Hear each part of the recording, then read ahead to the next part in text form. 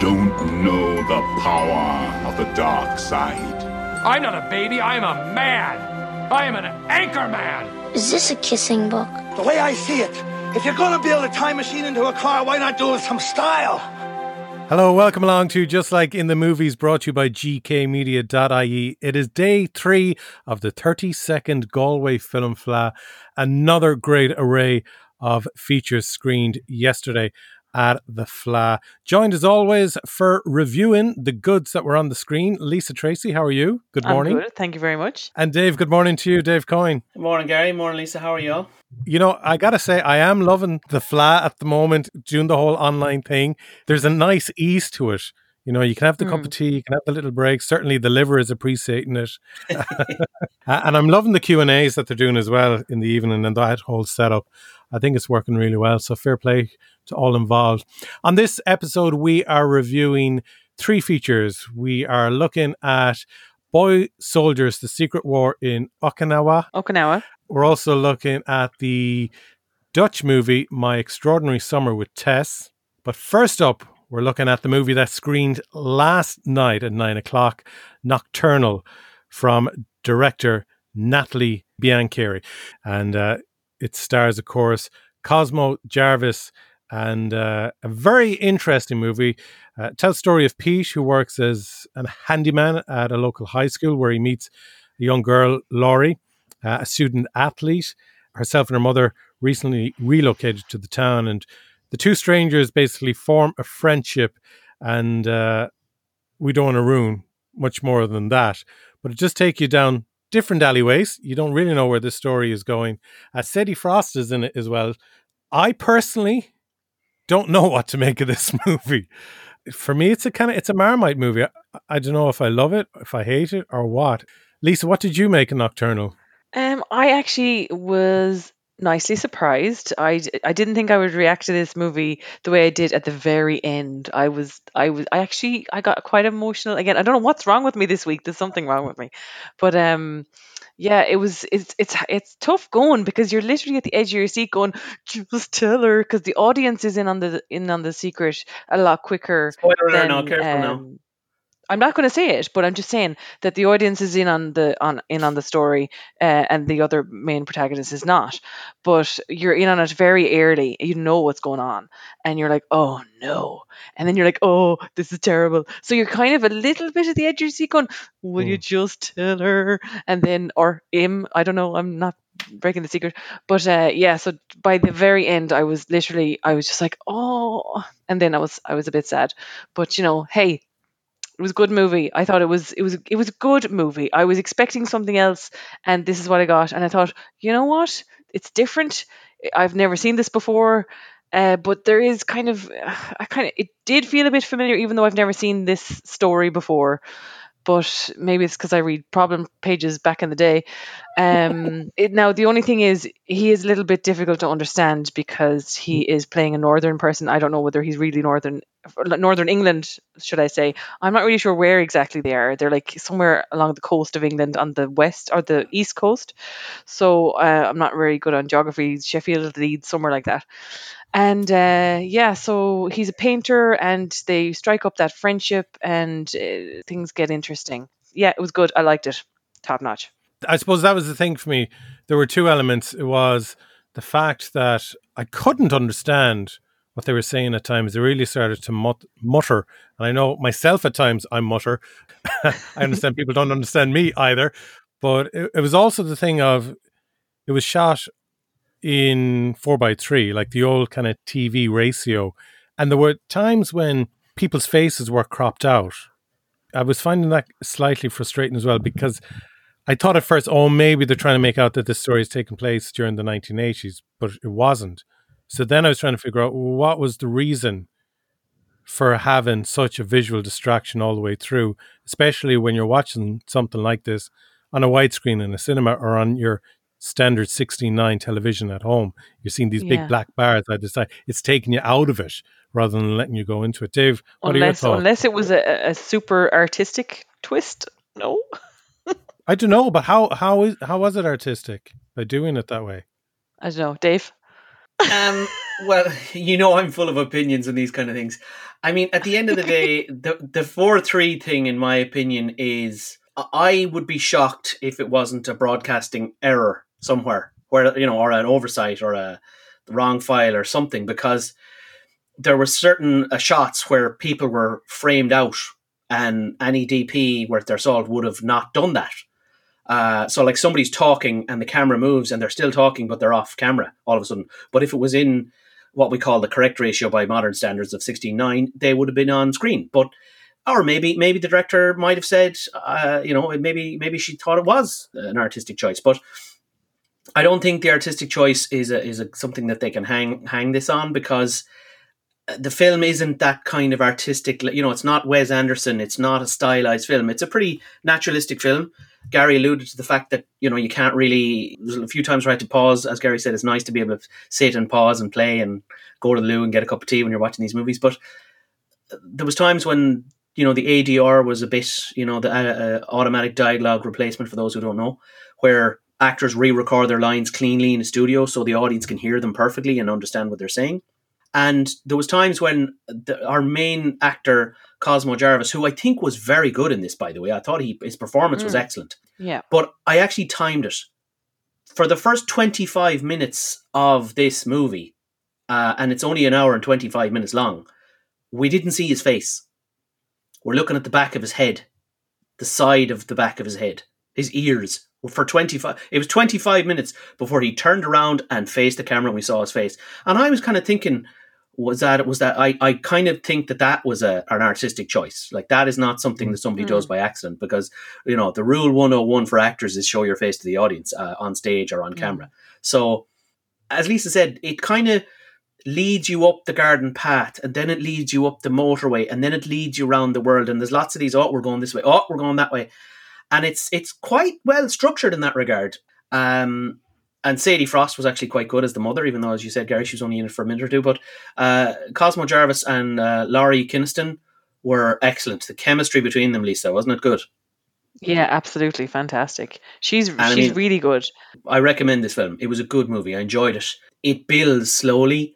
It has an emotional punch, which it earns, doesn't it, Lisa? It actually builds and earns it. And as you said, the climax of the film is very simple and visual and well directed and thought out, but down to earth and simple, not overly dramatic, and but the sentiment is there, and it does pull on your heartstrings a little bit, and quite a good movie all around. I enjoyed it. Okay, excellent stuff. So there you go. That is Nocturnal, which screened last night at the Galway Film Flat. Lisa, out of 10?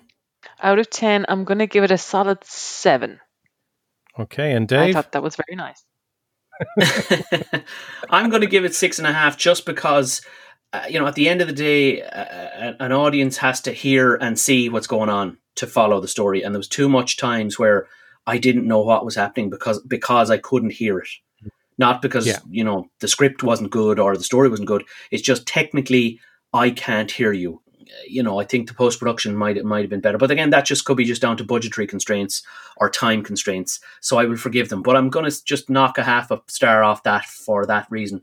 But it's certainly well worth the watch, and good performances all around. So 6.5 for me. Let's move on now to a documentary, Boy Soldiers, The Secret War in Okinawa.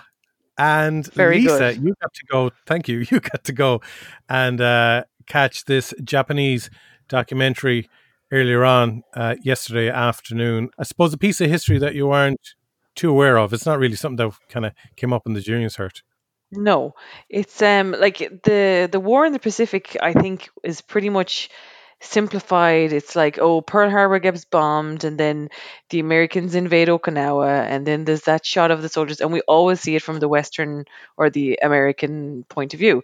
But this was obviously from the Japanese island of Okinawa, and it's from the locals' point of view, and the stuff that went on. Oh my God. And I'm not talking from the Americans.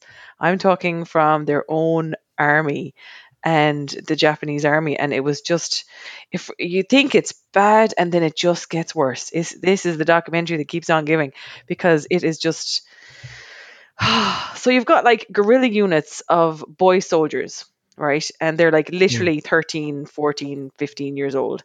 They are recruited, and this, I don't know. This, is there 200 of them or something? I don't know. So they're defending the both parts of the island that they're on, and like the northern and the southern, and the Americans attack the southern first and all that. But apart from the boy soldiers, which is like literally they're using them as shields, and they're using them as suicide bombers, and it's horrific. And all the footage they have is from the American military, so they have like all their actual footage of what happened or whatever. But then you have this guy comes in, and he's like, he tells all the islanders they have to move to this other island, and the other island is notorious because it's a malaria island, and they all have to go over there, and then they all die, and it's like malaria epidemic.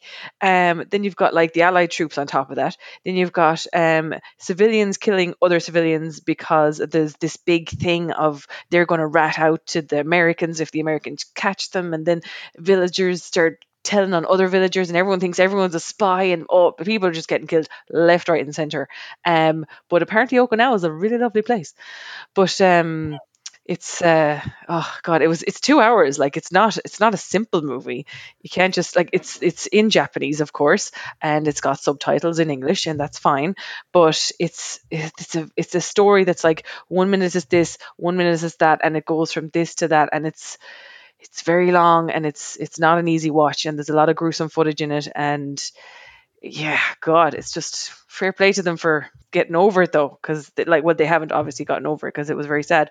But they're old men now. They're like, there's still like some of the boy soldiers left, and they're in their 90s, and they're still hiking up the mountains to pray at the kind of memorial. And oh, they're so sweet. But yeah, I do watch it if you're into learning something new about Japanese history and World War II and all that jazz. That sounds really good. So what would you give it out of 10, Lisa? For the fact that I don't speak Japanese, I thought that was a bit of bad for me. But I think I'm going to give it a solid 6, maybe. I like to watch a documentary, but I watch many different documentaries in different languages. But I just found that this one it went from story to story, and your one's speaking over it, and I kind of preferred if she didn't speak and I could just read it, the way you can just read the subtitles on Really in the Years and things like that, and you focus more on the reading, but she's talking over it, and I found that it was just a little bit jarring trying to listen to her talk in Japanese and read the thing at the same time, and I was like, so I'm just going to give it a 6. But it's still a really good documentary. Like it's really good. I liked it. Okay, excellent.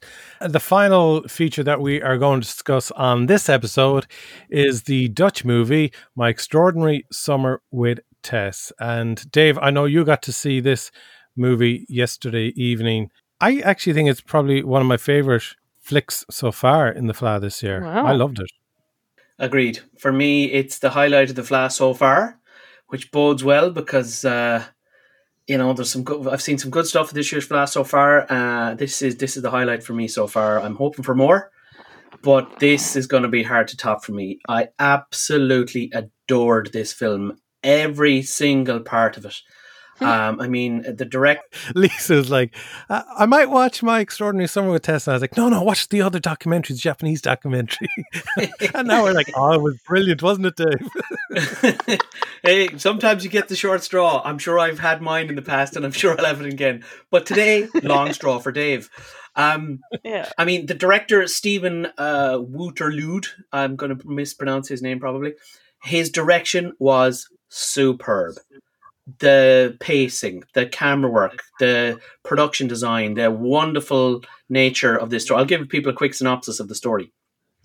It's about this boy on vacation with his family, and he meets this wacky girl called Tess, and she's got a secret and a kind of an agenda that's going on in the summer, and I'm not going to give any spoilers away, and they have formed this wonderful friendship that is just sublime. It's fun, it's adventurous, it's relatable, it brings you back to your childhood. Every single character, her mother, his parents, his brother, the old fisherman, beachcomber, the richness of every character is fabulous, and every character has their moment in this film. And the two leads, Sonny Coops van Uteren, sorry, Sonny, and Josephine Arondenson, who plays Tess, and Sonny plays Sam. I mean, I've never seen two young actors perform as well on screen in my life. It is sublime. There's a climactic scene. I'm not going to give you any spoilers. There's a climactic scene in this movie. I'm sure Gary knows what I'm talking about. And there's no dialogue. And it's just eye looks, and they look at each other. And it's literally a masterclass between these two kids. And I probably have shoes that are older than the two of them put together. And these children, I mean, a masterclass. Do you with me, Gary? Do you know what I'm talking about? Yeah, absolutely. I mean, amazing. So naturalistic. And it's in Dutch and a little bit of German with English subtitles. Don't let that put you off if you're not a subtitles person. It is a must-see, family-friendly comedy drama, feel-good, uplifting. The music is amazing. It's got a little Wes Anderson kind of feel of quirkiness. The costumes are amazing. The sets are amazing. The cinematography, the pacing, the emotion, the depth of these two little characters. Never mind the actor and actresses, or actors as we call them. The characterization. Now, obviously, that all comes from the fact that the story, My Extraordinary Summer with Tess, comes from a novel written by Anna Waltz, maybe. She's written like 20 plus kids books with, great proper themes about humanity and making mistakes and growing up, and, great kids writer. And, her books are very, very famous. Hence, I think this is one of the first ones to be turned into a movie. And my goodness, have they made a little gem here. Absolutely. Jeez, I'm really happy you got to see that movie, Dave. Yeah, I agree with everything you said. I mean, from the second it opened, I just got this feeling that it was going to be a good movie. The cinematography, the pace, the color, the humor, just absolutely fantastic movie. And as you said, the two actors. Oh my God. Brilliant. It's not even, here's the thing, Gary, it's not even your classic trope of coming of age. Because they don't really go through, they go through a big event, but they don't have a big change. They're still kids at the end. You know what I mean? It's not like the classic thing of, here's a young kid and they go through this big thing and they're not a kid anymore. I mean, we've seen it. There's a lot of good ones out there. What's the famous one with the dead kid?